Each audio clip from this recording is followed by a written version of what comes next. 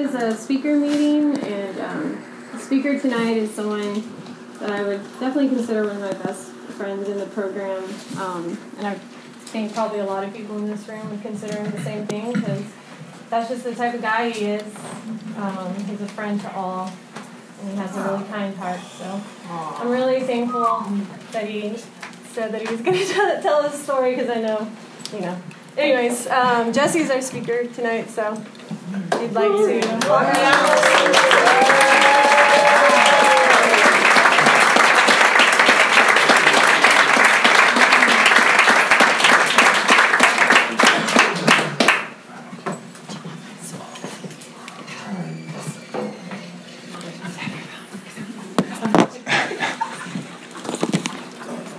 Hello, I'm Jesse. I'm an alcoholic.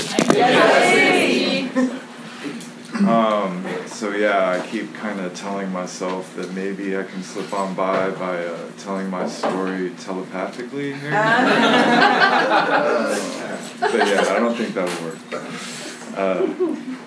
When I was asked to do this, I didn't really hesitate to say no. I said yes.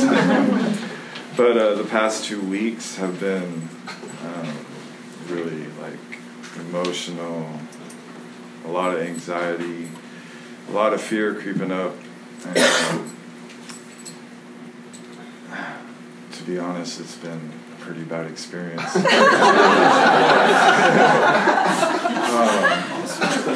I haven't liked that. I'm glad that it's here. I'm glad that I'm here. I'm glad that I can get up in front of y'all and do this, because this is going to be the biggest part of my sobriety so far. It's like something that I would never do, something that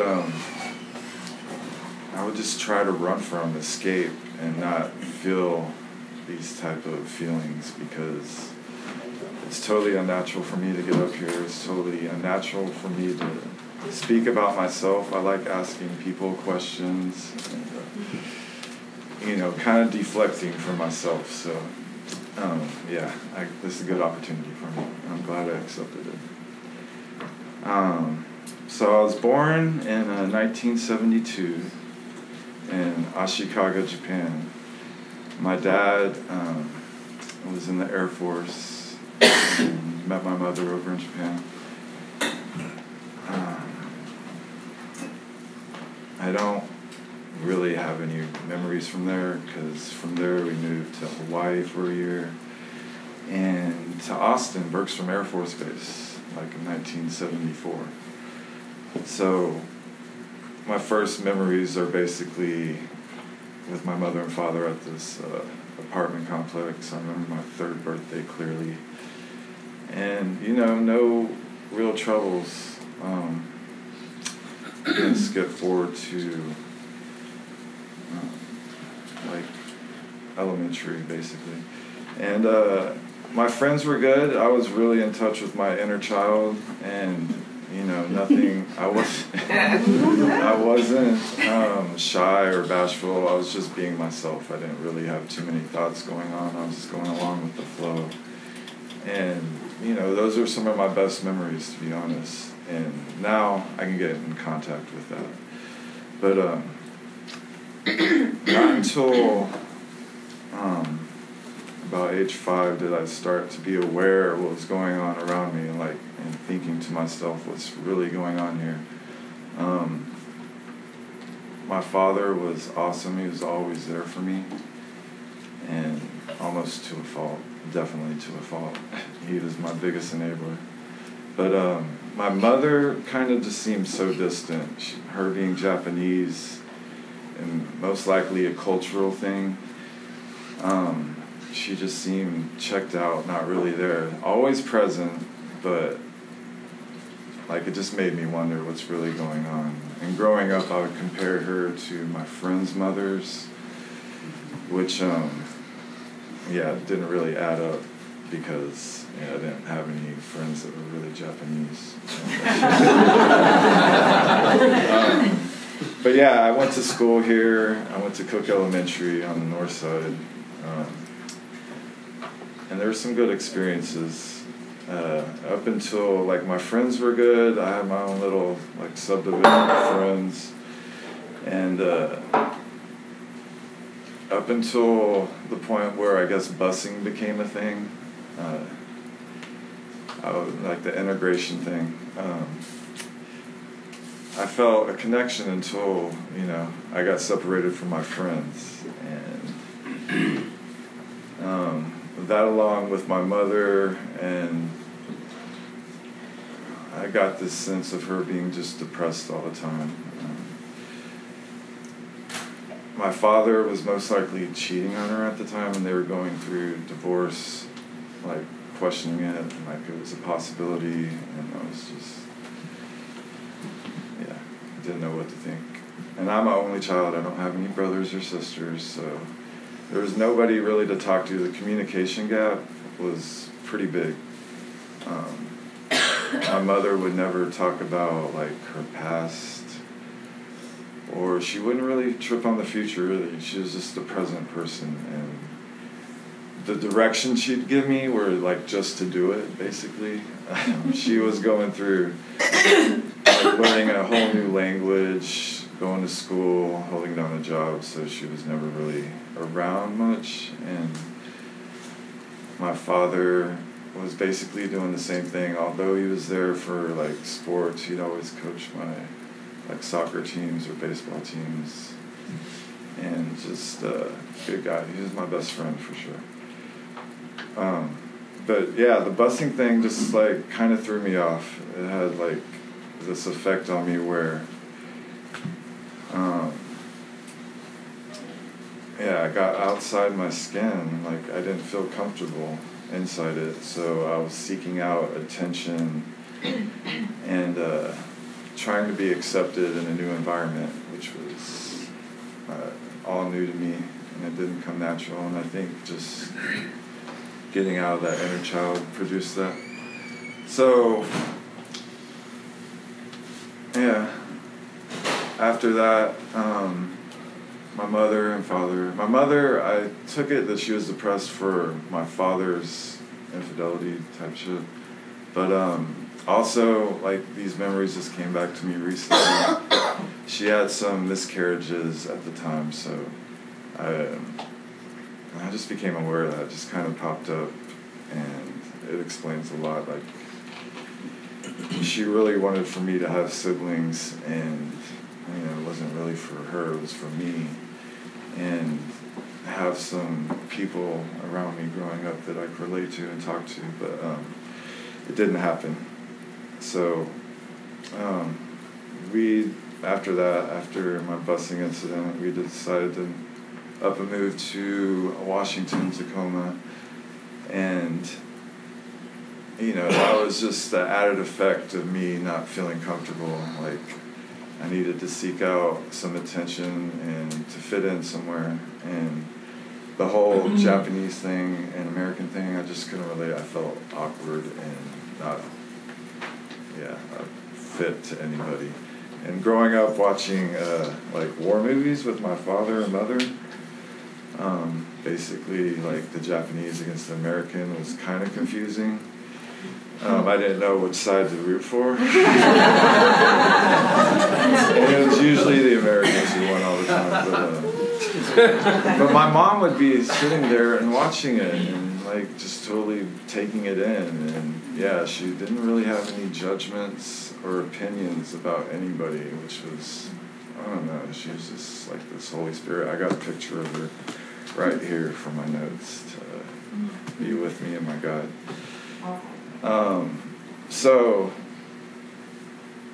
We moved to Washington, and I was seeking out some, acceptance and some attention, and I wasn't really participating in school. I made friends, there was no problem, but I just didn't feel right, and I think something happened there that blocked me from being okay in my skin, obviously. So I'm just going to fast forward a little bit. I had girlfriends there, and like the biggest one that stands out is a girl across the street who, I guess, is typical like stoner chick. I guess this was the 5th grade, and and I thought that was cool. I thought, like, you know, by that time I was kind of in the Def Leppard, like Quiet Riot,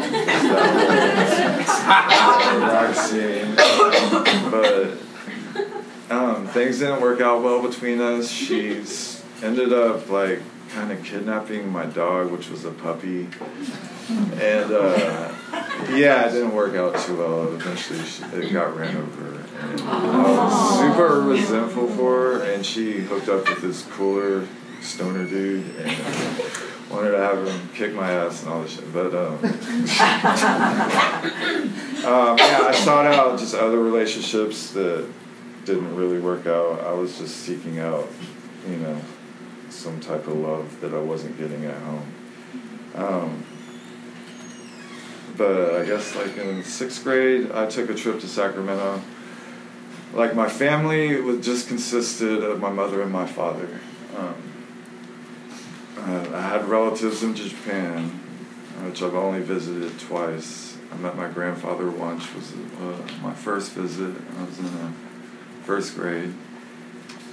He was older. I think he was like 50 when he had my mother. And, you know, I haven't really ever gotten to experience my roots, the culture of the Japanese, so there's some kind of block there too that I think I'm missing out on, that I'd like to connect with, and it's still a possibility. But my father's side, they live in Maine or California, so it's equally spread out really far apart from each other, and we never really had a close connection. But on this trip to Sacramento, I got to hang out with my cousin, who I'd hung out with a couple times, and he's, like, I looked up to him because he was in high school at the time. I think I was in 6th grade, and his lifestyle at the time consisted of, like, partying a lot. He listened to some cool music. He had a really beautiful girlfriend, and I just thought, I went out and partied with him actually, and I think I snorted, I'm pretty sure it wasn't crank, but I think it was Vibram. Yeah, I didn't really feel any effects from it, but I started smoking at the time. Actually, before that, my dad always smoked, and he would sneak smoke, and I'd see like empty cigarette packs, but I'd pick up butts from the street and just start smoking them. But yeah, he smoked, my cousin, and party, drank, and yeah, just the whole music appeal and certain style he had was just appealing, that California, hella cool type flair. So that was like what I set out to be, you know? That was like what I wanted. And went back to Washington, ended up moving back to Austin in 7th grade, or 8th grade actually. And it was like 1986, if I remember right. And from there, got into skateboarding and proceeded to like seek out people who I could identify with that would like fit my, you know, thought of coolness or whatever. And yeah, my dad, actually, my first drink of alcohol was with my dad. It was in Tacoma, and I think 5th grade. And he did this on purpose, just to show me like what being really fucked up and drunk was like. He gave me some wine and then some rum, I think, just to like definitely, you know, feel the effects. And all I remember was just spinning. My friend who was with me at the time, I knew he passed out and woke up in a pool of vomit, and it was, it wasn't fun, and I remembered that clearly, but, you know, it didn't add up later, obviously. So yeah, back here in 1986, I got into the scene. Like I remember going to Depeche Mode, and Book of Love in 1986 at the City Coliseum. I thought it was the coolest thing ever. And from there, I was in 8th grade. I kind of made some friends. I was kind of new in Austin. This was in Pflugerville. And 9th grade, I started going to high school, got more friends, and like kind of got in with the freak, punk, skater type crew. And it was good. It was like I had a good bond with those people. I felt at home and a part of, and it felt good. But it grew to a point where we started going downtown on 6th Street, these little clubs, and mainly like Curfew, Backstreet, and Sanitarium, just freak clubs basically, with lots of drugs. And I started befriending all these people from high schools around Austin, which, just like, it wasn't a fellowship, it was just a group of fucked up people that could identify with each other. And we experimented with lots of drugs, with alcohol, mainly alcohol, ecstasy, coke, and acid.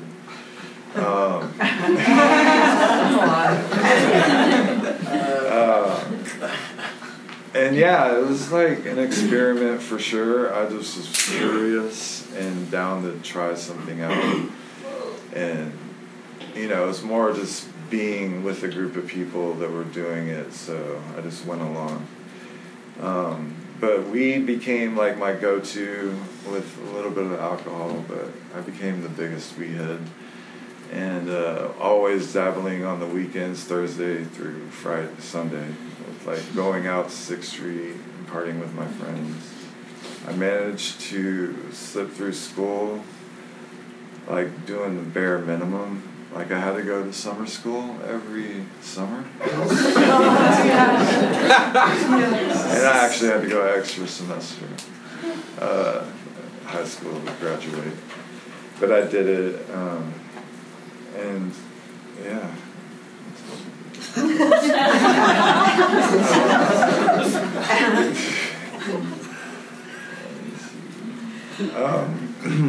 I graduated, kind of checked into college for a minute. Didn't really work out. I ended up going to Hawaii, and that was the longest term of sobriety I had. I stayed there for 3 months. I helped my friend build his dad's house, but I was smoking weed all the time, every day, all day. But it felt good. I get back and just get back into what I was doing. And it just, it came to a point, I think it was 1993, where I was still curious about everything. The only drug I really hadn't tried was heroin, which, I thought was, if I do that shit, I'm like, definitely got a problem, because I would never stick a needle in my arm, or, that was the lowest of lows. But it was presented to me one night, thanks to a dear friend who is in this room, actually.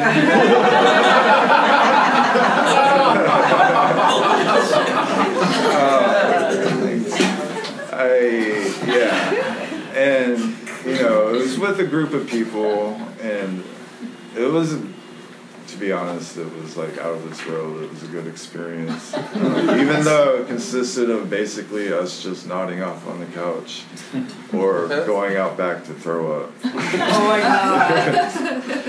But for some reason it felt right to me, and from there it just progressed. I was snorting it at the time, but it progressed to like a weekend thing. Progressed to like doing it almost every day. Whatever comes along with it, stealing, lying, cheating, manipulating. And it just reached that point to where, I had to fix it up a different way. I had to get some satisfaction instantly. And I knew definitely that I was an addict at that point, for me at least, it was a problem that I had to either cope with or find some way out of. And that's like beginning of like my bright ideas and how I could fix this problem, which I stayed into for a while. Like this is 1994, 1995, and it just progressed to the point where I went through relationships. I would always seek out the like next girlfriend before I broke up with the current girlfriend. And I would always try to find somebody that at least, fit me and did what I did. And if they were like too good to me, I would shove them away for some reason. Like, I wasn't cool with having a motherly figure for some reason. I just wasn't comfortable. And I think that has to do with my mother. I didn't want to be my mother's son growing up, because, I don't know, that's the issue that I'm still trying to figure out. But just admitting it is like a big part of my recovery right now.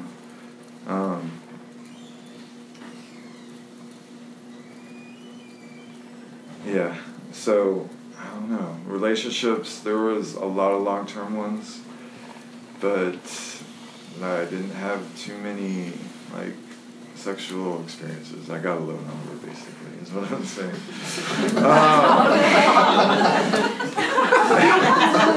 Oh my God. I hear you. Just being honest, speaking from the heart, yeah. So yeah, I mean, it brings me to this one point where I was like definitely into benzos like Rofinol, Rivotrols, Xanax, Valiums, all the good stuff. And had lots of friends who would participate in going over the border. And and this one night, my current girl, like it was 1997, but we were at Kirby Lane, and she was doing a drug deal, and I was sitting at the window watching it all go down, because she went to meet the people she was selling these bottles to. And she proceeded to, get in her car. I saw her, just rush to her car all of a sudden, and I saw the car that she was making a deal to just take off. It's 35th Street, Kirby Lane. And I think she just took off, chasing the guy. And for some reason I was just sitting there. I didn't know what to do, so I got up, just ran out. I knew they'd probably make the block. It's like that little triangle block. And I just ran out to the street, hoping they'd be coming up. And I was just running off pure adrenaline. I was so pilled out and just drunk that, I went out to the street and tried to wave down the car that was running from my girlfriend. I didn't notice at the time until I came to, but she was rear-ending him the whole time. And as I just took one step out in the street and to try to wave down this car, but next thing I know, I woke up in the EMS and didn't really know what was up. I had these 2 really huge bumps on my head and lots of road rash, separated shoulder. But apparently what happened, she was right behind him with her lights off. She clipped me with the edge of her 4Runner, and I guess they were going 35, 40 miles an hour. And I didn't really blame her for that, What I blamed her for, and it was one of my biggest resentments, was that she never wanted to talk about it. She never wanted to say sorry. She just wanted to pretend like it never happened. And the only thing she'd really say about it was super mean, but she said, "Didn't your mother ever teach you how to cross the street?" But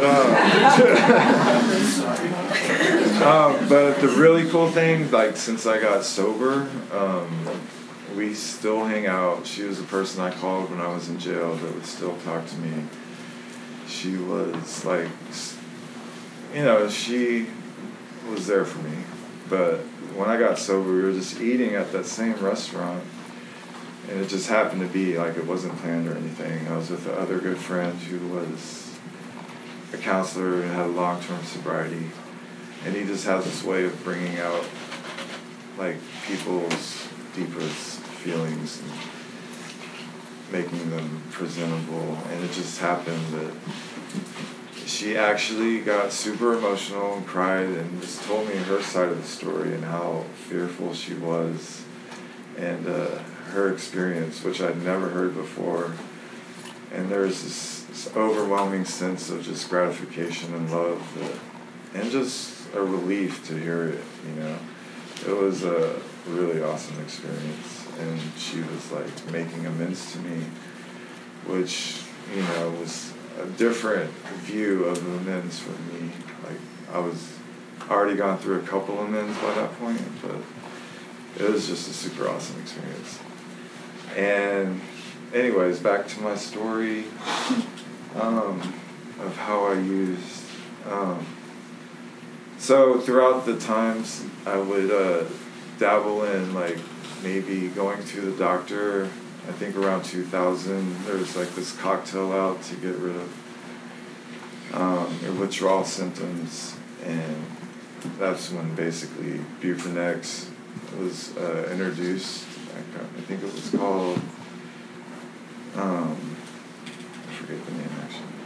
But it was Suboxone, but only the main ingredient that helps you detox. I tried to use that to get off my heroin addiction, and it worked, but, I didn't have any type of spirituality or any idea of what these rooms offered.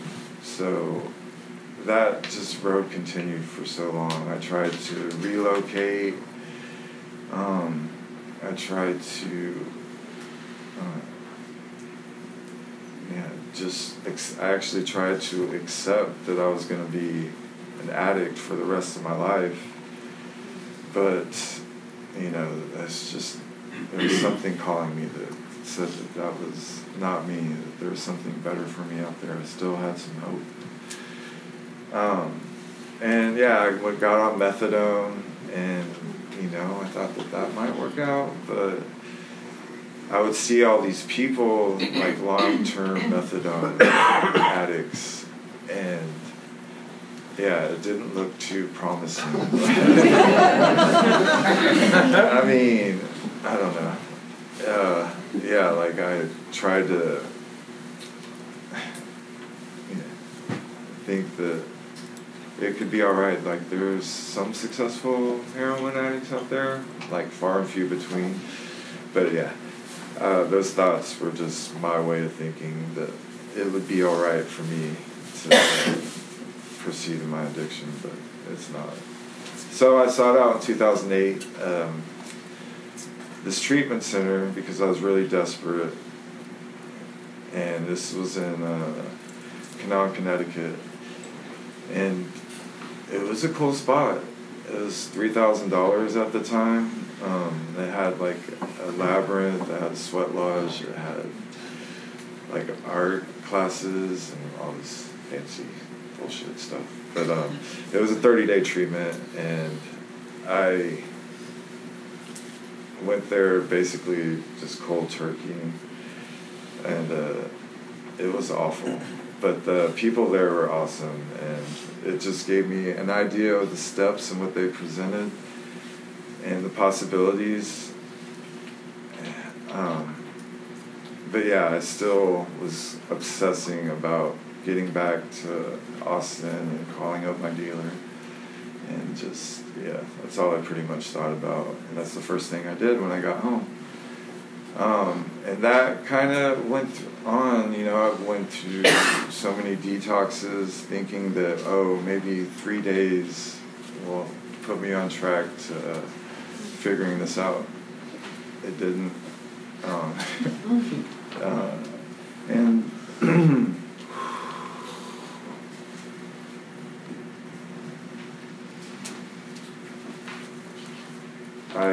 OD'd a couple times in that period. I had some near-death experiences. I saw friends pass away, and it just became a lot more real what the disease does to you.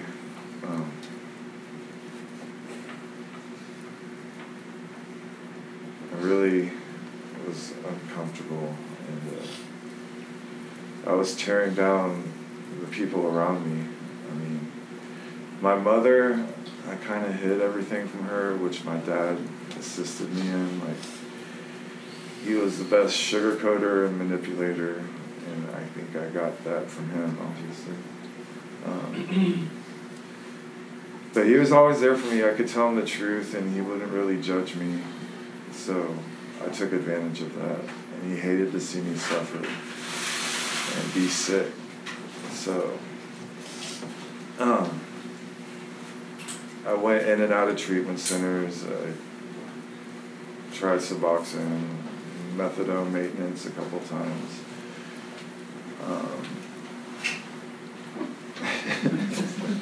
Looking at the time. And yeah, it was just a miserable story. I can tell you one of my most embarrassing moments, which is me just getting vulnerable. But I was trying to relocate and to Sacramento to live, and I was packed up and ready to move. But of course, you know, before I got on the road trip, I had to score some more drugs, and I think I was in Kyle at the time. And I made up some excuse, like I was going to go to the store. And it wasn't Kyle. What was it? Caldwell. It was Caldwell.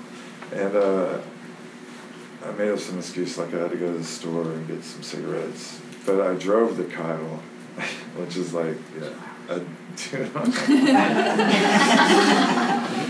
to score some drugs. And after I scored, I was super excited. Couldn't wait to get to the nearest bathroom to do my thing. But I took this big S-churn and didn't account for all the weight in the car. And I ended up just losing control and like rolling the car 7 times and ended up like in this big ass farm field.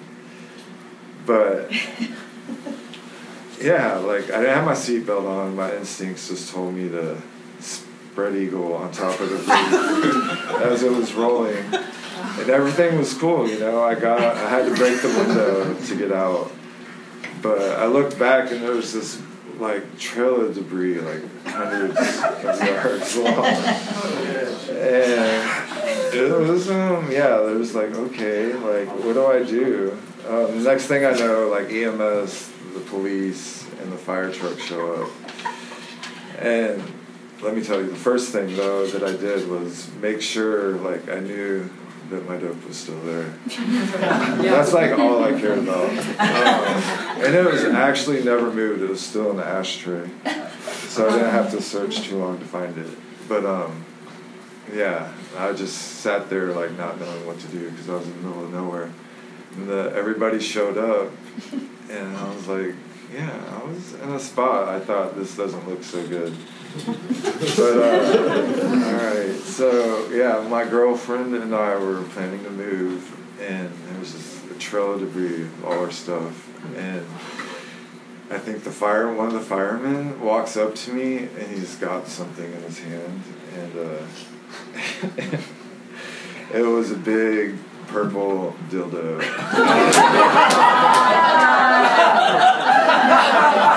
Yeah, it was pretty embarrassing, but I think I used it to my advantage. I automatically said, of course, that's not mine. That's my girlfriend.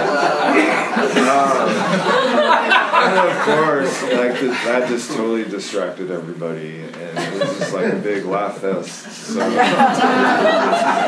it made everything, everything cool, and it was a big distraction, needless to say.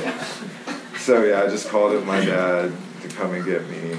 I called my girlfriend and said, yeah, I don't think I'm going to make it back tonight. But yeah, of course, the first thing I did was go to the bathroom and use. And my dad, like, knew everything. Like, I could not withhold any secrets from him. Like, no matter how much I lied, I knew that he knew what I was doing. He would take me to get to score. Like I said, he was my biggest enabler. He actually was friends with my dealer. Not friends, but he got weed from him. So it was a weird situation.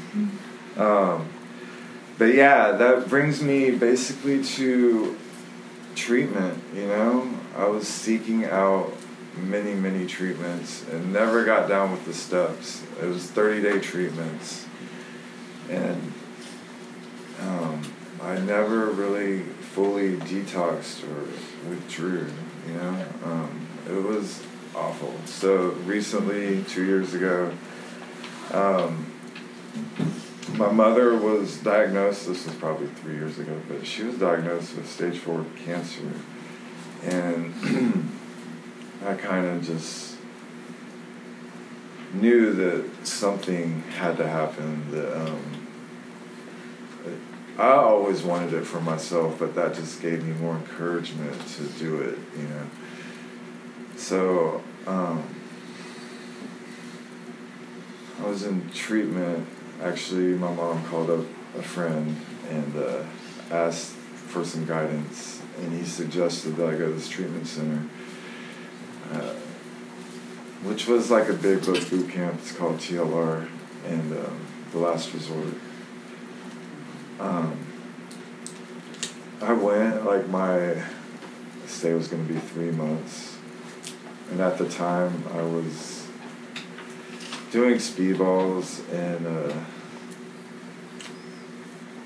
benzos with a lot of alcohol because, yeah, I just had to add stuff to make me feel the euphoria of being fucked up because heroin just made me not sick anymore.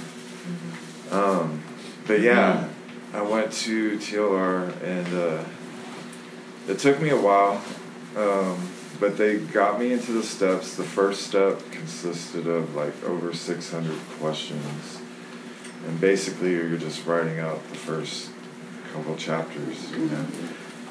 And you know, they were really into it. That was the most I've gotten into the big book of steps and feeling a part of something new, the fellowship. I need to take a drink. And so,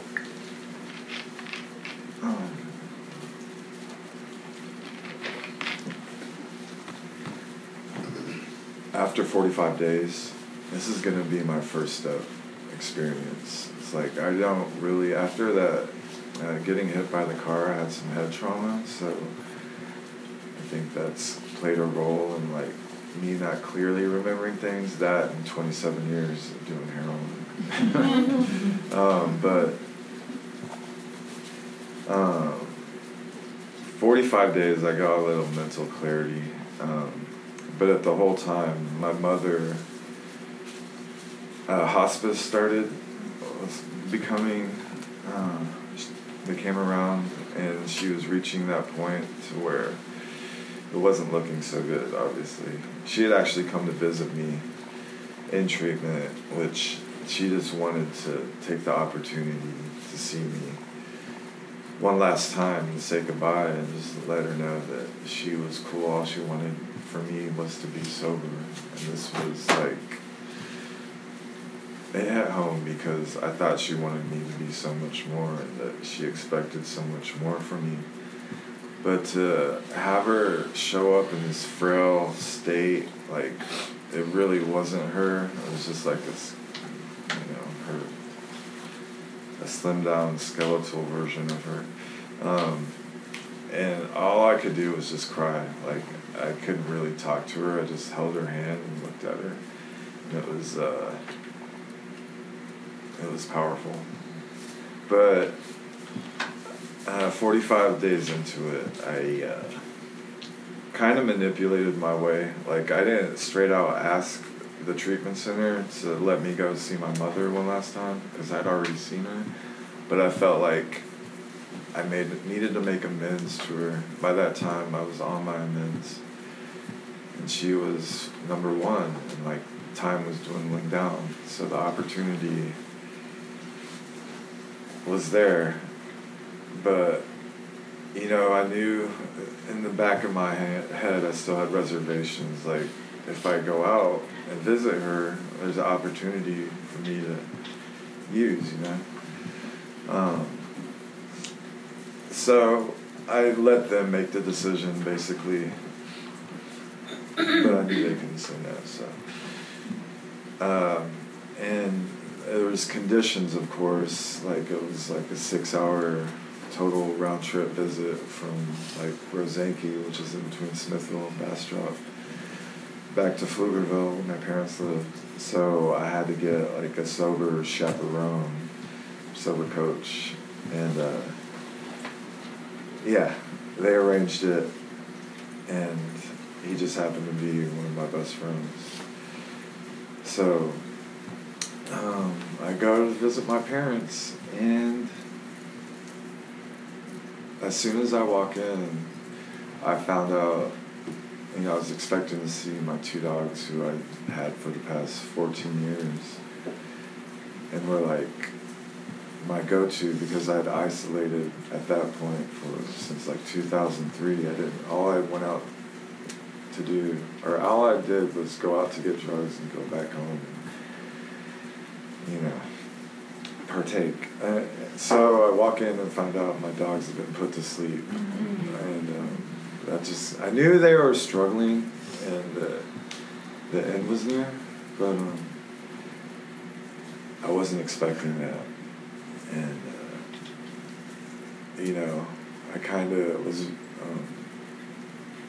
really resentful at my father for not telling me. But considering that my mother was also dying, I think, you know, obviously he did what he did. And he didn't want to see them suffer. Also, he was having to take care of my mother and my sick dogs. So there was a lot to ask for him. But so I proceeded, you know, I was like, yeah, that's pretty fucked up, but my mom, I just tried to focus on my mother. And it actually, I got to sit down and talk with her. I didn't really, like, get into all, like, my side of the things and what I did, but basically I just let her know that you are my mother, that I am your child, and I love you, like, I've always loved you, and you're like, you're right here, you're with me right now, just like right in front of me. And it was, like, this is, like, she never really talked about herself, but there is a painting in the room, which I had seen growing up, like, the whole time. It was of a sunset, bright red, yellow, and blue colors. And I never, like, asked or inquired, like, who had done it. But for some reason, I looked at it while I was talking to her, and I asked, like, who did that painting? And she said she did, you know. I don't know, like, I think that's my big block that I have, that, like, communication for me is really something that I can grow from and get outside myself, because my thoughts can drive me crazy. But yeah, it was super emotional, and I didn't want to feel those feelings. Like, everything went well, but still I had this overwhelming feelings of just wanting to escape and not wanting to feel. And so in the back of my head, I had, my dealer was so good that she would go above and beyond to make her money. You know, she would meet me anywhere. She would do anything to, make some money. And for some reason, I remembered her number. I wasn't sure, but it was in the back of my head, there's that possibility there. And I just reached out and gave her a ring and arranged for her to drop some stuff off. And this is with, my sober chaperone who knows me in and out. But it just unfolded so coincidentally that, I don't know, I think God was in his way just making this happen, because I didn't realize how fucked I was.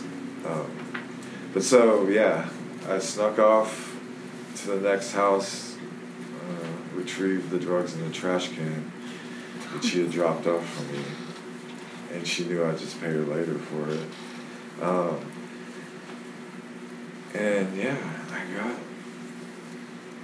lit for sure.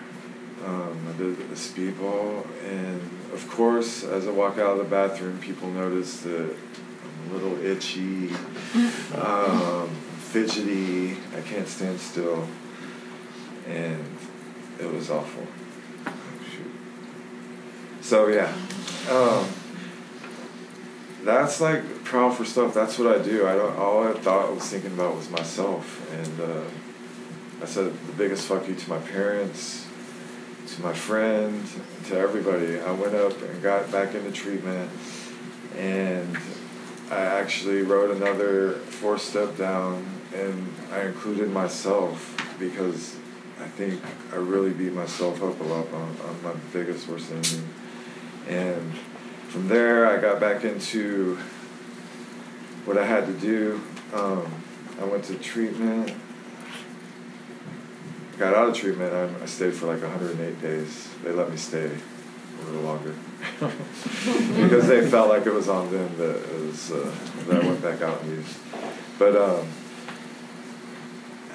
yeah, I got sober on my own again, because after that my mom passed away. I was left at the house. My dad got remarried like right away.